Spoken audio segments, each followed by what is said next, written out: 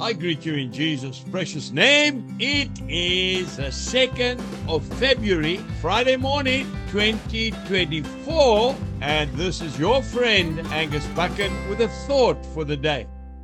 We start off in the first book of Peter, chapter 5, and I'm reading from verse 2. Shepherd the flock of God, which is among you.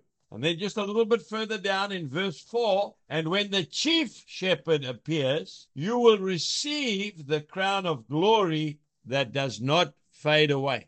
We need to look after the sheep. This is a mandate from God himself. We're talking this morning to everyone who loves Jesus Christ. We need to look after God's sheep. Psalm 119 and verse 176. I have gone astray like a lost sheep. You and I have an obligation. We've got to tend Father God's flock of sheep until the chief shepherd, Jesus Christ, returns. And then we will receive our reward.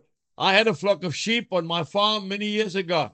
A sheep is a very vulnerable animal. A sheep is probably the only animal that will not defend itself. It is very, very easily led. It has no idea of self-preservation. It is very easily stolen because it does not try to escape. If you are driving down a road and you see a group of goats, you are safe. Those goats will not run across the road in front of your car, not easily. But if you see a flock of sheep, be very careful, because that sheep will run straight in front of your motorcar, because a sheep has no idea of danger. It has to be protected. The Lord Jesus Christ is asking you and I this morning to please shepherd the flock until his return. God bless you and have a wonderful day. Goodbye.